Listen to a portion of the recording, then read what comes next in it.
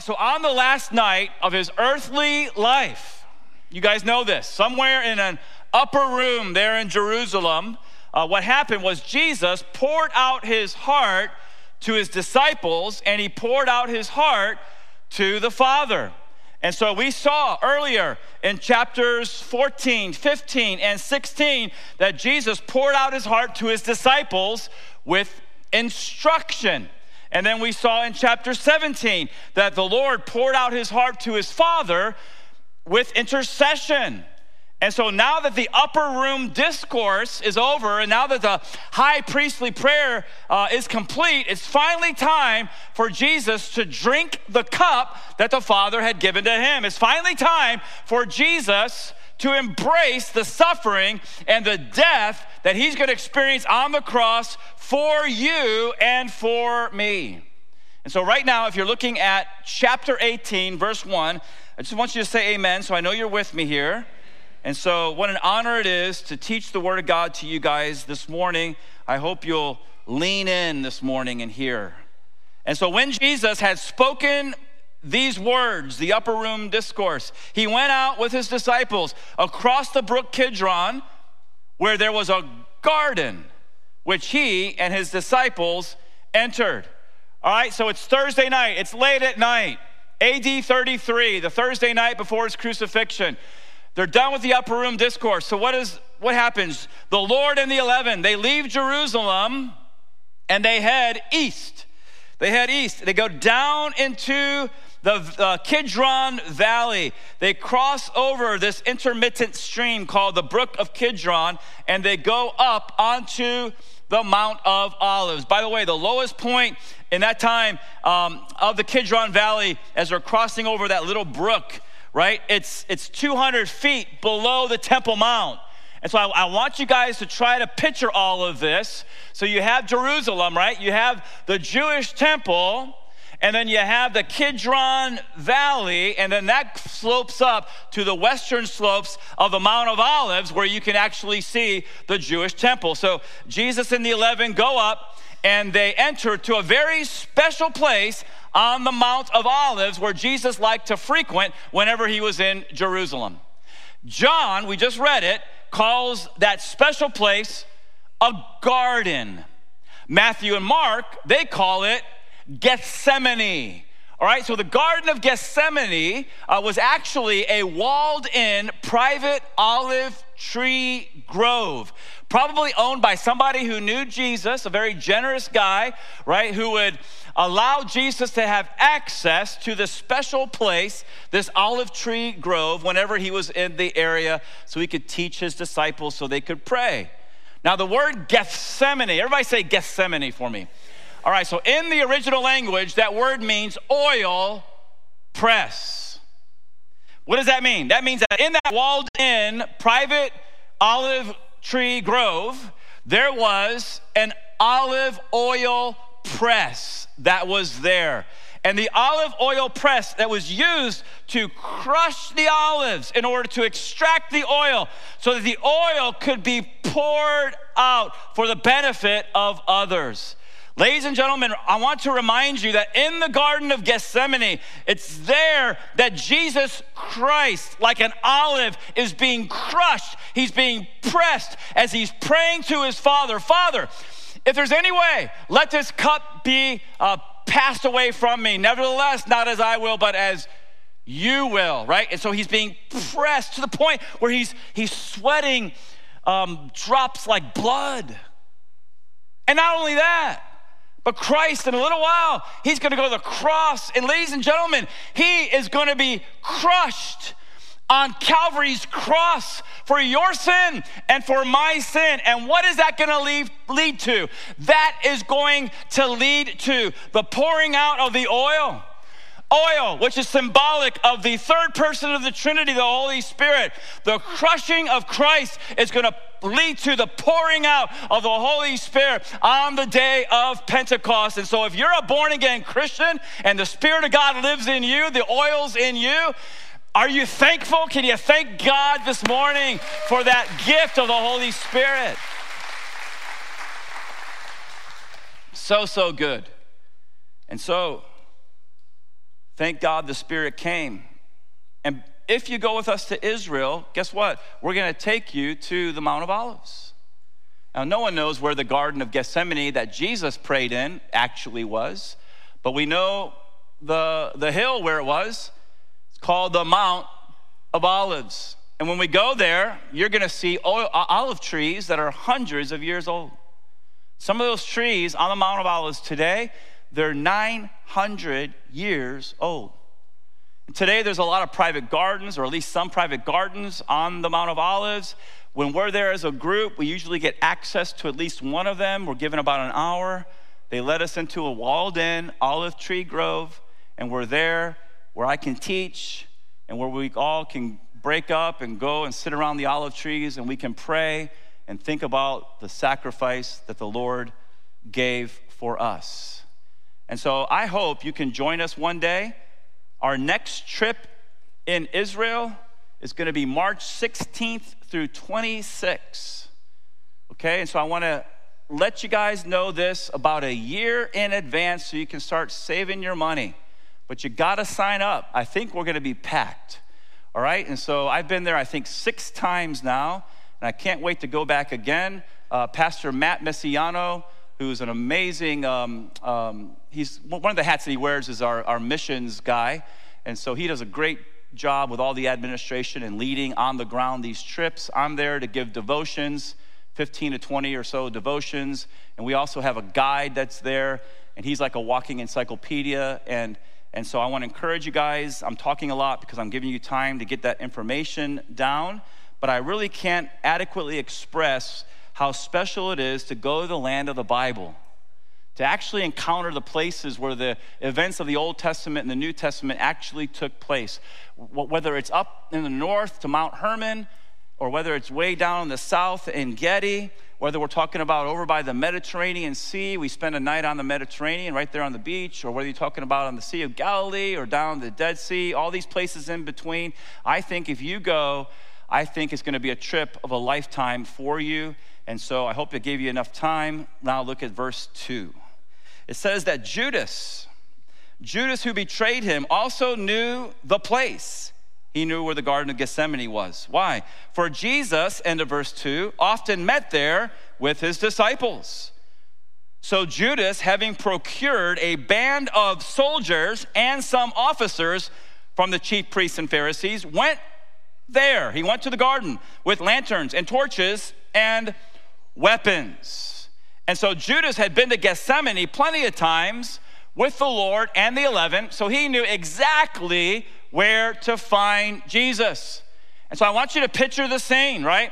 With treachery in his unregenerate heart. Here's Judas, and he's leading 2 groups. He's leading a band of soldiers, and he's leading officers that were sent from the chief priests, that's Sadducees, and the Pharisees. Of course, he's leading these troops from the Sanhedrin. And so let's break down those 2 groups. The band of soldiers, first of all, we're referring to Roman soldiers. So this is one of the groups that Judas is leading in the middle of the night with torches to the Garden of Gethsemane. Now, it's a little tricky here to understand what the original word refers to in our text, because if you look it up, it simply means a military cohort. Right? BLB, if you're new, is Blue Letter Bible, great online free resource. Hope you'll check it out. So Blue Letter Bible. But you look up the word, and it could refer to the 10th part of a legion. So a Roman legion was 6,000 Roman soldiers. A 10th part is 600 men. But it also could refer to a maniple, or the 30th part of a legion, which would only be 200 men. Or it could just mean any band, company, or detachment of Roman soldiers. So the number of Roman soldiers that followed Jesus, well, we can't really be completely sure. We're thinking between 200 and 600 men.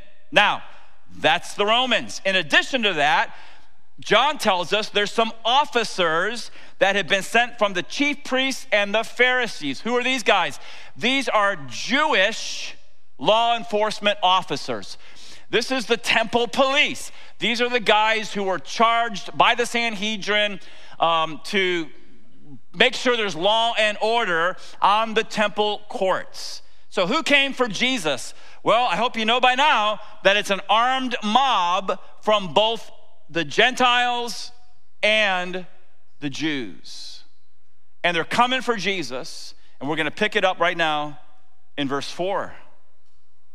Then Jesus, knowing all that would happen to him, came forward. Can you guys say the two words, came forward, please? Why do I have you say that? Because, ladies and gentlemen, that's what leaders do. Leaders don't run and hide. Leaders stand up and they confront evil. And so Jesus, knowing all that would happen to him, came forward.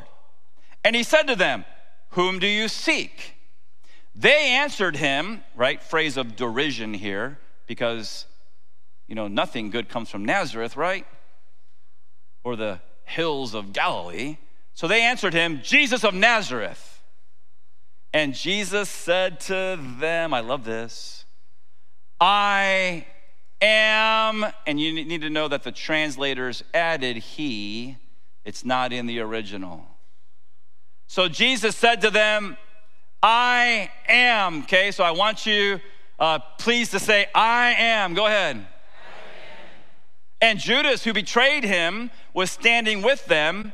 Verse 6, and when Jesus said to them, "I am he," they drew back and fell to the ground. So when Jesus said, "I am," you need to know that Judas and this armed mob, they were hit with something so powerful, it knocked them off of their feet. This is absolutely stunning to me. It knocked them off their feet. And so, who are you looking for? Jesus of Nazareth. And Jesus replied, "I am."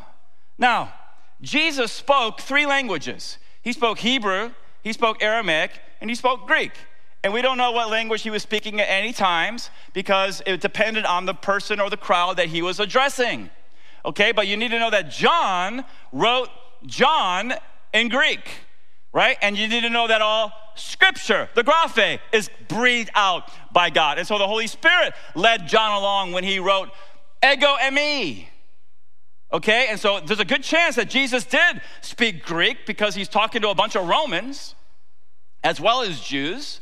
But whether it was Greek, Hebrew, Aramaic, we don't know. But the important part I want to show you here is that John recorded it in the Bible, which is inspired by God, ego eimi, which is one of the names of God, one of the names for God in the Old Testament. Now, does anybody know what LXX means? Please raise your hand. Okay, so you need to know this. In your Bible studies, you're going to see it all the time when you're reading the Bible, LXX in the footnotes, right? So LXX refers to the Septuagint. The Septuagint is the Greek translation of the Hebrew Bible.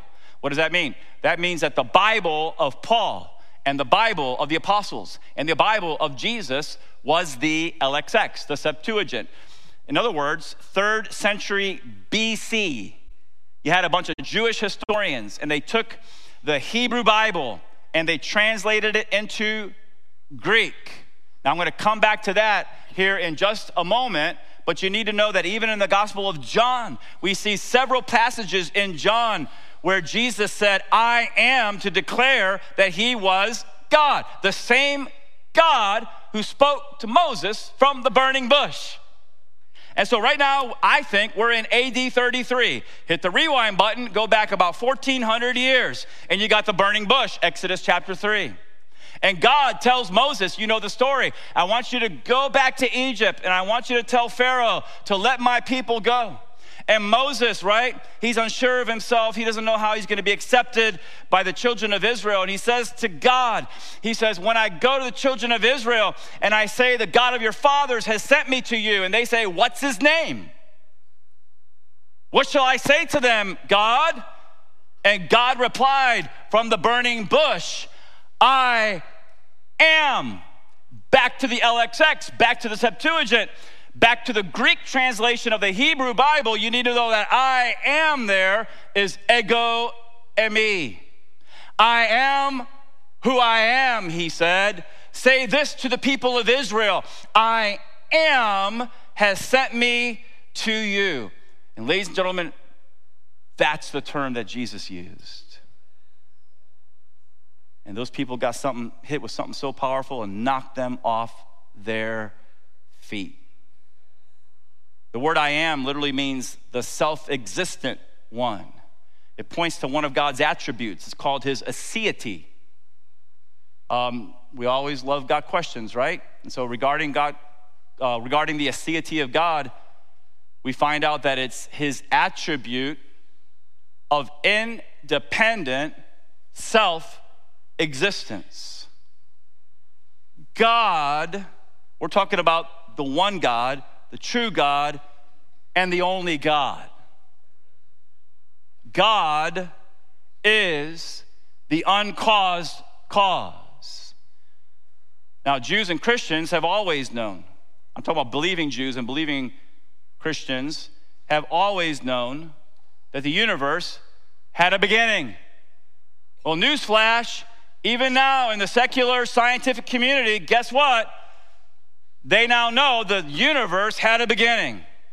So anybody in the scientific community, even if they're not a believer, they know for a fact that the universe had a beginning. Ladies and gentlemen, if something's got a beginning, there must be a beginner.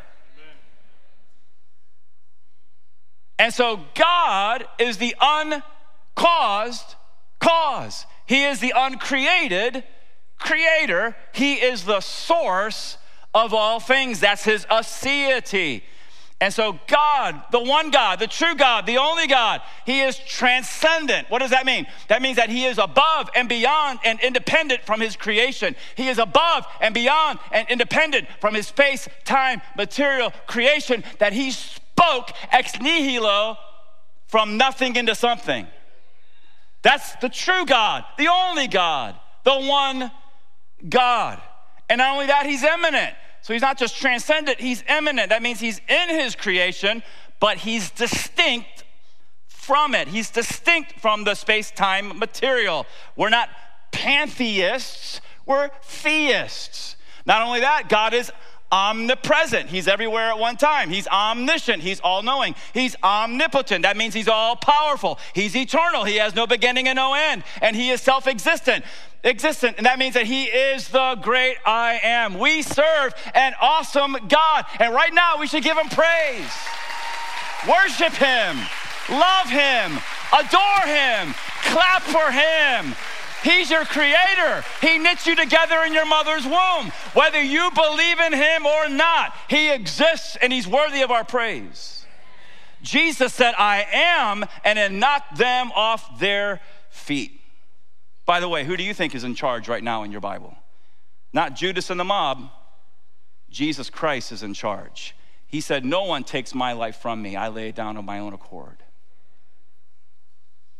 And so, verse 7, he asked them again, whom do you seek?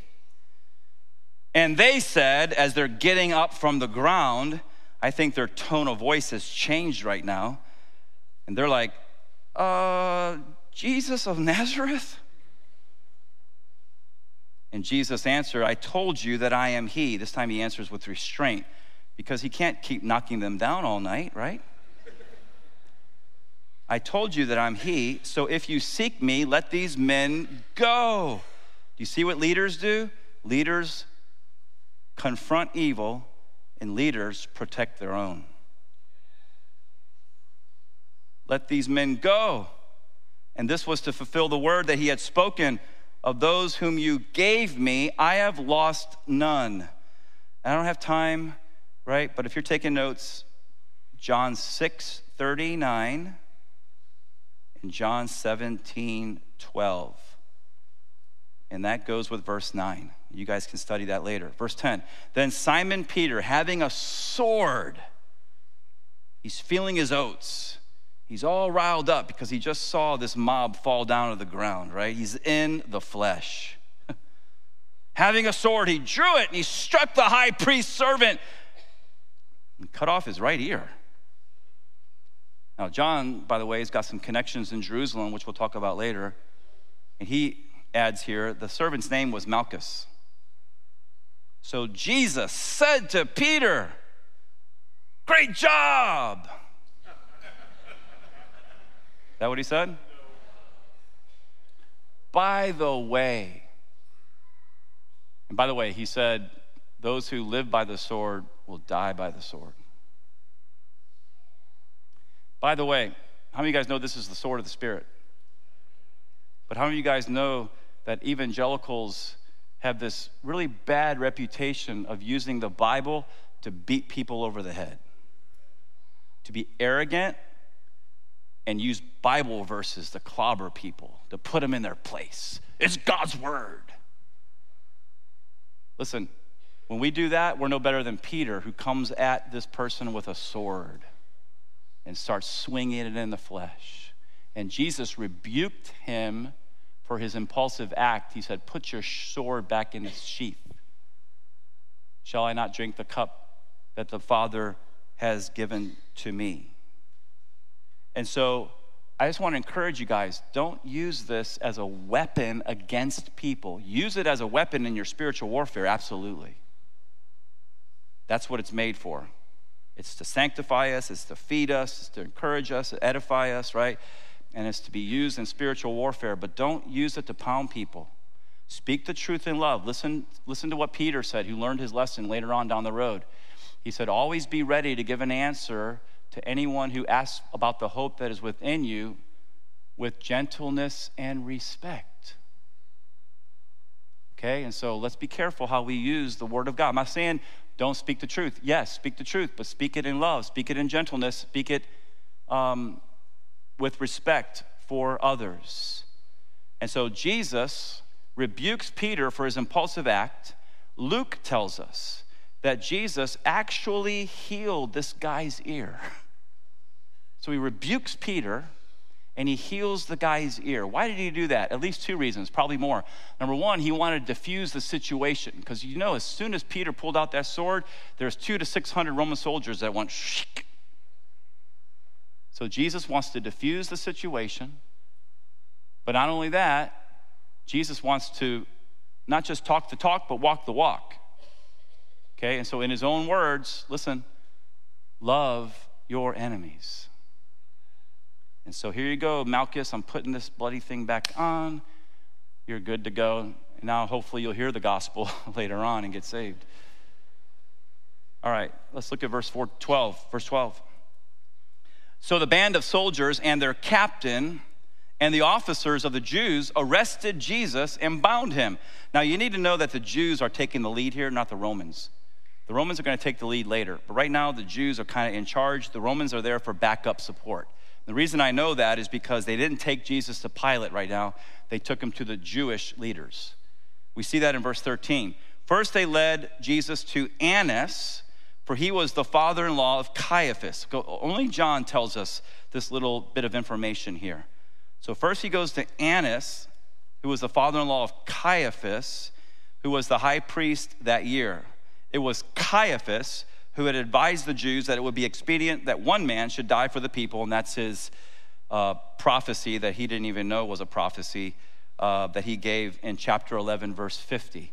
And so let's talk about Annas and Caiaphas real quick. Annas was the high priest from AD 6 to AD 15. Now, I was thinking about this morning, so Jesus, when he was 12 years old, you guys remember when Jesus was 12 and his parents lost Jesus in the temple? And he was there on the temple courts and he was sharing the word of God as a 12-year-old. So Annas was the high priest when all that was happening. I wonder if he heard about this kid, right? So anyway, Annas, high priest from AD 6 to AD 15. Now things were so messed up back then. In the Old Testament, the high priest is the high priest for life. Here in the New Testament, it reports the corrupted situation where the Romans are appointing high priests. And so Annas is the high priest from AD 6 to AD 15. And his son-in-law, Caiaphas, is now the high priest where we are in our Bibles in AD 33. By the way, Annas had 5 sons who were high priests at some point in their lives. So this guy knew how to wheel and deal. This guy, far from being a pious person, he was a corrupt businessman. And he made a lot of money on that racketeering scam that he had going on the court of the Gentiles. Apparently, Annas, the old man Annas, is the guy who led that whole scam, and we've talked about that in previous messages. So I want you to picture the scene. I'm telling you all that background to kind of get the feel of what's going on in Annas' house. So Annas must have been so upset, right? When 3 years later, we read about this in the beginning of John, Jesus walks into the temple courts. He sees what's going on. He sees that money's being exchanged, right, at this high rate, and that animals are being sold at a high rate. And he sees all this corruption going on. And what does Jesus do? He makes a whip. I'm telling you, Jesus was not a wimp. He made a whip and he drove these people out. He overturned the tables. That was 3 years ago. And now, right, we're on late Thursday night, probably into Friday morning right now, in the middle of the night. Well, just after he came in on Sunday, Palm Sunday, remember? He comes in, what does he do? He goes back into the temple for a second time. And he does the same thing. He overturns the tables of the money changers and the benches of those selling doves, and he shouts, "It is written, my house will be called a house of prayer, but you guys have made it a den of thieves." And so Annas was profiting from that scam. And now, as Jesus is throwing tables, guess what? His wallet's being affected. And so how many of you guys know Annas is really mad at Jesus? And here's Jesus standing bound before him, and the old man's finally got his chance for revenge. Now hit the pause button. Let's leave the inside. Let's go back out to the courtyard, and let's find out how Peter's doing. Okay, so look at verse 15 now, verse 15. It says that Simon Peter followed Jesus, and so did, this is interesting to me, another disciple. Again, John is the only one of the gospel writers who writes about this other disciple. And since that disciple was known to the high priest, he entered, look at this, with Jesus into the courtyard of the high priest. But Peter stood outside at the door. So Peter's outside the courtyard, outside the gate. So the other disciple, there he is again, who was known to the high priest, he wanted to make that point, went out and spoke to the servant girl who kept watch at the door, the gate, and brought Peter in. All right, who in the world is this other disciple? I think I heard it. John. All the guys that I read this week said this is John. One guy conceded it could have been another disciple, but the vast majority of scholars that I have looked at say this is John. This is the beloved disciple. He doesn't want to use his name because he's kind of a humble guy. And so he gets Peter into the high priest's courtyard because he had connections. He knew the high priest. Now someone says, how in the world does this young man who's a fisherman know the high priest? We don't know. We have no idea. Right? So maybe it was through his dad. His dad, Zebedee, had a successful fishing business up on the Sea of Galilee, and so maybe he was rubbing shoulders with Annas or Caiaphas or whoever and introduced his son. We don't know how, but John, nonetheless, has connections. He goes to the servant girl. He's like, will you let my friend in? She's like, sure. And she lets Peter into the courtyard. And you need to know, as Peter's walking in, she says something that rocks him to his sandals. Look at verse 17. It says that the servant girl at the door said to Peter, you also are not one of this man's disciples, are you? And he said, at the end of verse 17, go ahead and say those three words. Denial number one. Now the servants and the officers had made a charcoal fire because it was cold, and they were standing and warming themselves. And Peter also was with them, standing and warming himself. All right, so the servant girl already knew that John was a disciple of Jesus. So when you put all four gospels together and you try to figure this out, here's apparently what happened. In the Garden of Gethsemane, after Jesus is arrested, all the disciples split. They all ran, including John, right? They're running away, but then John has a second thought. John maybe gets convicted, and so John catches up to the soldiers and to Jesus, and he walks into the courtyard with Jesus. He had connections. And so now he's telling the servant girl, let him in. She knows he's a disciple, so it's natural for her to ask if they're friends, right? Hey, as he's walking in, hey, are you also a disciple of this man? And Peter, he knows he just swung his sword at the head of the servant's high priest, and maybe some of the friends of that guy are around. So he doesn't want to know, anybody to know. And so no doubt with his head down, he's like, no, I'm not. He goes over the fire and he tries to fit in with the crowd. Is this making sense, what's going on here in the Bible? All right, look at verse 19. Back inside, let's find out what happens. It says, the high priest then questioned Jesus about his disciples. By the way, this right now, this is Annas. This is not Caiaphas yet. So Annas questioned Jesus about the disciples and his teaching. And Jesus answered him, I have spoken openly to the world. I have always taught in the synagogues and in the temple where all the Jews come together. I have said nothing in secret. Why do you ask me? Ask those who have heard me what I said to them. They know what I said. All right, so we're back in the house. Annas has his time for revenge. Jesus is standing there bound. Annas begins to drill him about two things, his disciples and his doctrine. All right, so regarding the disciples, Jesus zip the lips, mums the word. He's not saying anything about the disciples. Why? Because he's a leader. He's protecting his own. Okay, but regarding his doctrine, Jesus is like, hey, I'm an open book. For 3 years, I've been teaching publicly. I've been teaching publicly in Galilee. I've been teaching publicly in Samaria. I've been teaching over there in the Decapolis, in Judea, Jerusalem, even on, Annas, your own temple courts. I've been not secretive like you guys, arresting me, under the cover of night. You guys questioning me right now, at least, without witnesses. Later on, Caiaphas is going to bring in false witnesses. But that's what's going on here, and I want you to see what happens. I don't think necessarily Jesus said all that. He said what's recorded there, but you guys get the idea of what's going on.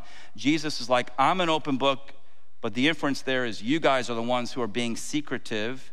And then look at verse 22. Verse 22, when Jesus had said these things, one of the officers standing by struck Jesus with his hand. The idea is the palm of his hand, saying, is that how you answer the high priest? So Jesus says what he says, right? And this officer, this Jewish guy, this temple policeman, he all of a sudden goes, boom! And it's a hard slap right across Jesus' face. So how did Jesus respond? Did he step back and punch him in the face? Nope, that's not Jesus. Verse 23, Jesus answered him, if what I said is wrong, bear witness about the wrong. But if what I said is right, why do you strike me? And Annas then sent him bound to Caiaphas, the high priest. Only John gives us this little detail about what's going on. But you need to know that slap was the first act of physical violence against the Lord that's going to culminate really soon in the cross. By the way, I just got to say, I hate to be the guy who has the hand that slapped his own creator. How'd you like to carry that hand around the rest of your life? I hope this guy got saved later on. Look at verse 25. Let's go back outside. Let's see how Peter's doing. Verse 25, now Simon Peter was standing and warming himself. So they said to him, you also are not one of his disciples, are you? And he denied it. And he said, can you say the last three words there? So that's denial number 2. And one of the servants of the high priest, a relative of the man whose ear Peter had cut off. I told you those guys would be around, right? Asked, did I not see you in the garden with him? And Peter again denied it, and at once a rooster crowed. All right, so as the crowd, I want you to picture the scene here. As they're warming themselves around the fire because it's a cold night, Peter's trying to fit in with the crowd. He's warming himself too. And maybe the wind blew, I don't know. And maybe the fire flared, I don't know. But somehow this guy gets a full look at Peter's face. And all of a sudden his reaction is, hey, wait a minute. You cut off my cousin's ear. You were with Jesus. And Mark tells us that right then, Peter swore, I don't know the man. And right after that third denial,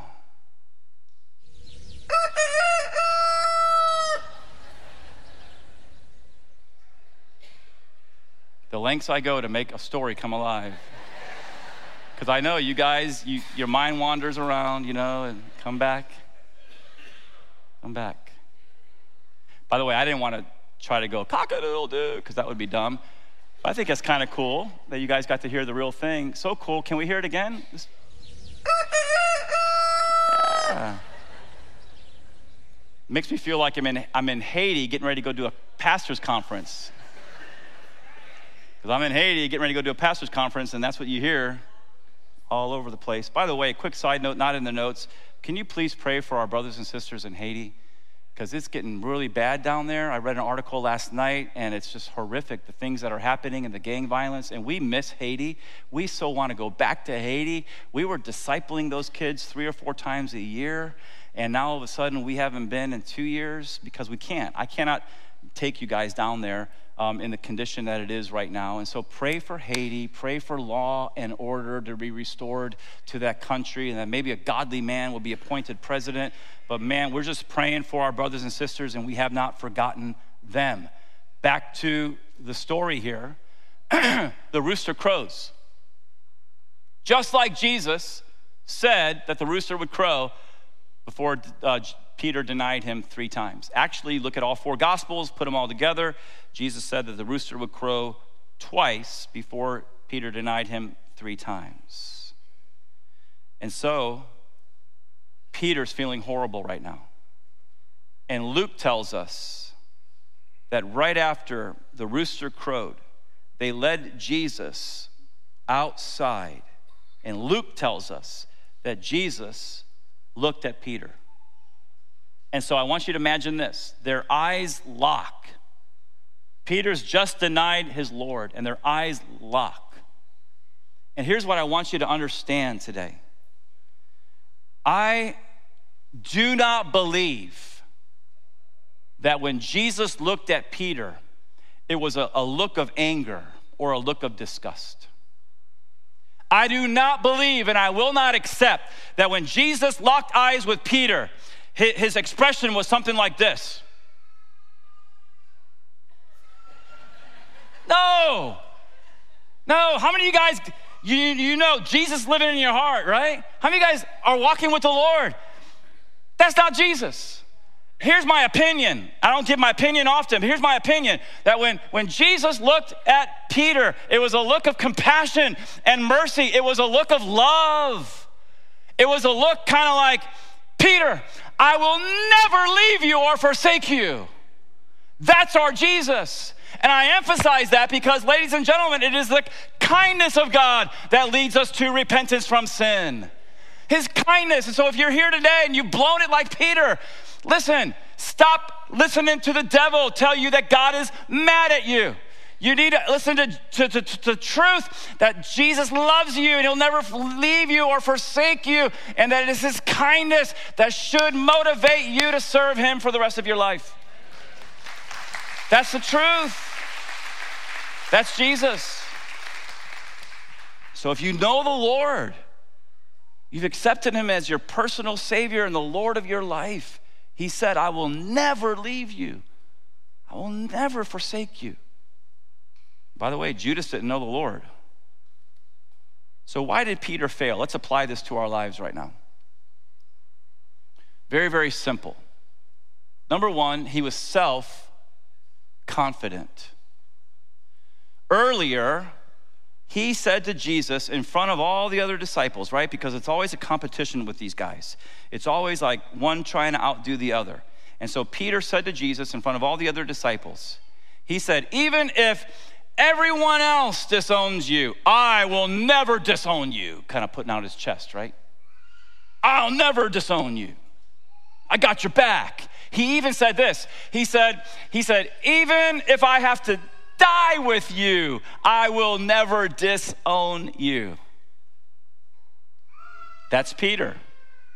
And so you need to know that Peter was self-confident. Peter was arrogant, egotistical, hubris, whatever word you want to use.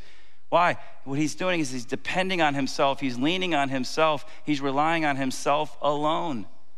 And that's why he failed. And so, ladies and gentlemen, it's true for us too. If we think we're all that, if we're self-confident, right? If that means that we're relying primarily on me, myself, and I, then we're going to fail in our discipleship as well. So what's the remedy? The remedy is we got to be confident in Jesus Christ. Listen, the remedy is understanding your identity in Jesus Christ. The remedy is knowing who you are in Jesus Christ. What does that mean? That means that you do what I told a young man yesterday to do who was being down on himself and discouraged. I said, here's your homework assignment tonight. Open up your Bible to Ephesians chapter 1 and 2. And with pen in hand, I want you to write down who you are in Jesus Christ. According to what the Holy Spirit led Paul to write. As a Christian, I am blessed, I am chosen, I am adopted, I am redeemed, I am forgiven, I'm an heir of heaven, I'm predestined, I'm sealed, I'm saved, I'm seated in heavenly places in Christ Jesus. We got to be Christ confident. We got to lean on him. We got to depend on him. We got to rely on him first and foremost. And if we do that, then we'll succeed as his followers. Why did Peter fail? Well, second of all, because there's a shortage of prayer in his life. You guys know the story. Earlier in the night, in the Garden of Gethsemane, Jesus is there. Judas hasn't showed up yet. And Jesus is going to the inner three, Peter, James, and John. He's like, guys, my soul's troubled. Watch with me, right? And Jesus begins to pour out his heart again to the Father. Guess what Peter, James, and John did? Yeah, they fell asleep. And so Jesus gets up from prayer and he sees these guys that listen, how many of you guys know he wasn't just 100% God, he's 100% man. Help the brother out. He needs some support. He needs some encouragement, but they're sleeping. So what does he do? The Bible says he wakes up Peter. Peter's a leader. And he said, couldn't you have watched with me for 1 hour? Peter, watch and pray, so that you may not enter into temptation. The spirit is willing, but the flesh is weak. Do you see that? I'm being passionate here because I know that the number of you that are here, some of you are going to be faced with some severe, strong temptation this week. And what does Jesus say you need to do? You need to pray so that you don't enter into temptation. The spirit is willing, but the flesh is weak. And so because there's a shortage of prayer in Peter's life, he failed. And it's the same thing with us. If there's a shortage of prayer in our lives, we're going to fail in this area of discipleship as well. So what's the remedy? Super simple. Pray. Pray. You've heard me say it before. No prayer, no power. Little prayer, little power. Much prayer, much spiritual power. And so we've got to pray, and then pray some more. If we want a lot of spiritual power, how many guys want a lot of spiritual, and ladies too, want a lot of spiritual power on your life? Okay, I see 30 hands. I'm gonna wait. I am gonna wait for this right here until every hand is up. How many of you guys want some power from the Holy Spirit on your life? Please raise your hand. Raise your hand at home. All right, you can put your hands down. Pray. Little pray, little prayer, little power, much prayer, much power. If you want a lot of spiritual power to overcome the temptations in your life. And again, the reason I'm passionate is because I know that there's husbands that cheat on their wives and wives that cheat on their husbands. And families are destroyed and kids grow up in a broken home. And I'm not doing this to shame anybody. I'm doing it prior to before it happens. She may look great. He may look great. But you need to pray so you don't enter into temptation. The spirit is willing, but the flesh is weak. Pray, pray, pray. And then all of a sudden, God says, oh, you think you're all that and you can do it on your own? And he doesn't do anything. But if you get on your knees and you say, God, I'm weak, I need help, guess what? He sends his power. And then when you're faced with that temptation, whatever it might be, you're able to stand strong for the Lord. That's the key. That's the answer. That's the remedy. And so it's got to be quality of prayers, genuine, that's important, but also the quantity of prayers, got to increase. Why did Peter fail? Third of all, he was spiritually remote. And so Mark says, as they were going to the high priest's courtyard, that Peter followed Jesus at a distance. You see that?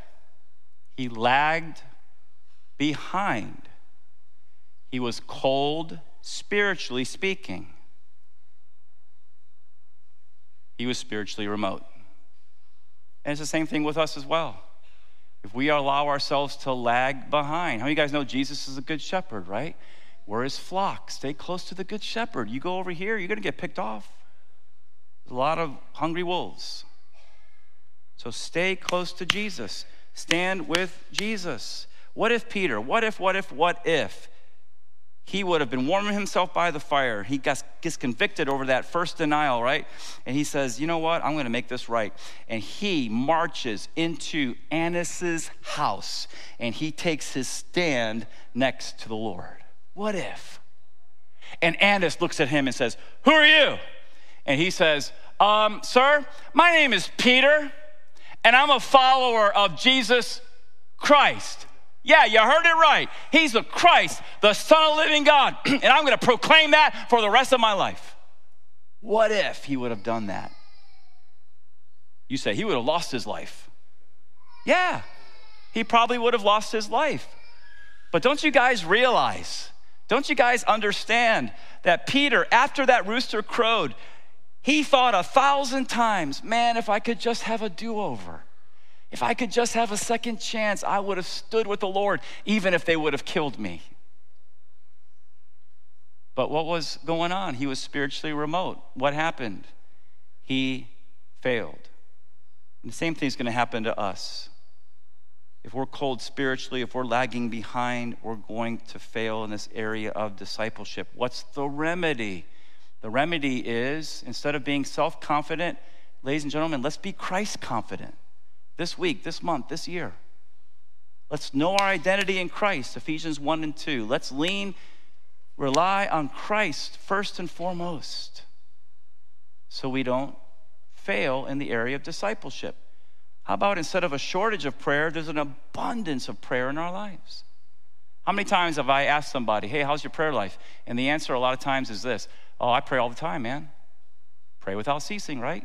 No. The question is, are you spending quality and quantity time one-on-one with Jesus Christ every day? How about instead of being spiritually remote, that we walk with the Lord, that we stand with the Lord? You might have an opportunity this week in a group of unsaved people to be able to have the opportunity. God's going to open the door and you're going to be able to say, I'm a follower of Jesus Christ. Do that. You know how good you're going to feel after that happens. And so the good news is that at the end of John's gospel, we're going to get there, but at the end of John's gospel, Peter gets a second chance. I can't wait to get to John chapter 21. It's one of my favorite chapters in all the Bible. But when we get to John chapter 21, we're going to see the beginning of a life transformation. When you compare the Peter of the Gospels with the Peter in Acts, it's absolutely, the change is shocking because he went from failing to flourishing. Okay, so we saw how Peter failed. How did he flourish? What happened? We'll look at the next screen here.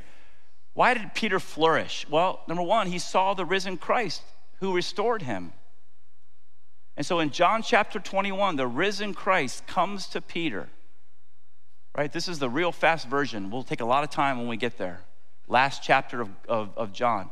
But here's what happens. Jesus chooses to ask Peter 3 times, do you love me? Okay, so everybody stay with me. Why does Jesus ask Peter 3 times, do you love me? Because he denied him. He disowned Jesus 3 times. By the way, when you disown somebody, you don't love them. Please, let's stop fooling ourselves and lying to ourselves. Love is not primarily what we say. Love is primarily what you do. You can say, I love you, I love you, I love you all the time. Okay, that's great. I'm not saying anything against that. But it's more important, what do you do?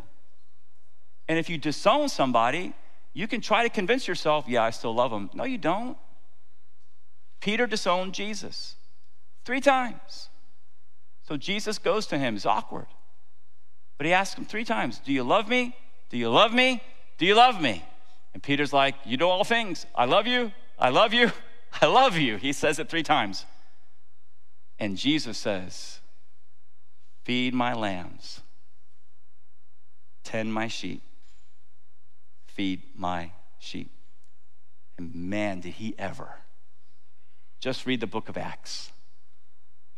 And so Peter has an encounter with the risen Christ who restores him back to himself, restores him. And by the way, Peter never lost his salvation. Please give me a break. He restores him to ministry. He restores him to fellowship with him. But that's not all. Peter flourished also because he was empowered by the Holy Spirit. The risen Christ told Peter in the first chapter of Acts, he told Peter and the disciples, before he ascends back up into heaven, he says, you guys are going to receive power when the Holy Spirit comes upon you. This is the difference between a dead church and an alive church. How many of you guys want to be part of a alive church? Okay? I do. I do not want to pastor a dead church. Here is the key right here to victorious Christian living. He said, you're going to receive power when the Holy Spirit comes upon you. You're going to be my witnesses in Jerusalem, Judea, Samaria, and to the uttermost parts of the earth. And that's exactly what happened on the day of Pentecost. The Spirit of God came in power. And what happened? He indwelt the disciples and he empowered the disciples. And the next thing you know, after all this time, they actually changed the entire Roman Empire. And so, in conclusion, here's what I want you to think about this afternoon. I want you to think about if you're here and you have sinned, and you're thinking right now as you're beating up yourself, man, I blew it so big this time. God is mad at me. God is through with me. I want you to know you've got to stop listening to the lies of the enemy. And you need to think of 2 things. You need to think of Peter, and you need to think of the rooster. Last point. Got questions. Used as a symbol, the rooster represents the weakness of man and the grace of Christ. Can you guys say grace? So the rooster represents the weakness of man and the grace of Christ in forgiving sinners. And so just as Jesus forgave and transformed Peter, he wants to forgive and he wants to transform you as well. And so the question is, number 1, have you turned to the risen Christ in genuine repentance and faith, receiving him as the Savior and Lord of your life? In other words, are you saved? Nothing's more important than getting that figured out. Are you saved? The second question is this. As a child of God, Are you submitting every day to the lordship of Jesus Christ, asking the Holy Spirit to empower you and use you as his vessel? In other words, are you saved and are you growing in sanctification? And so getting saved, it's not anything to get figured out. It's hearing and believing the good news of the gospel of Jesus Christ. It's the gospel of grace.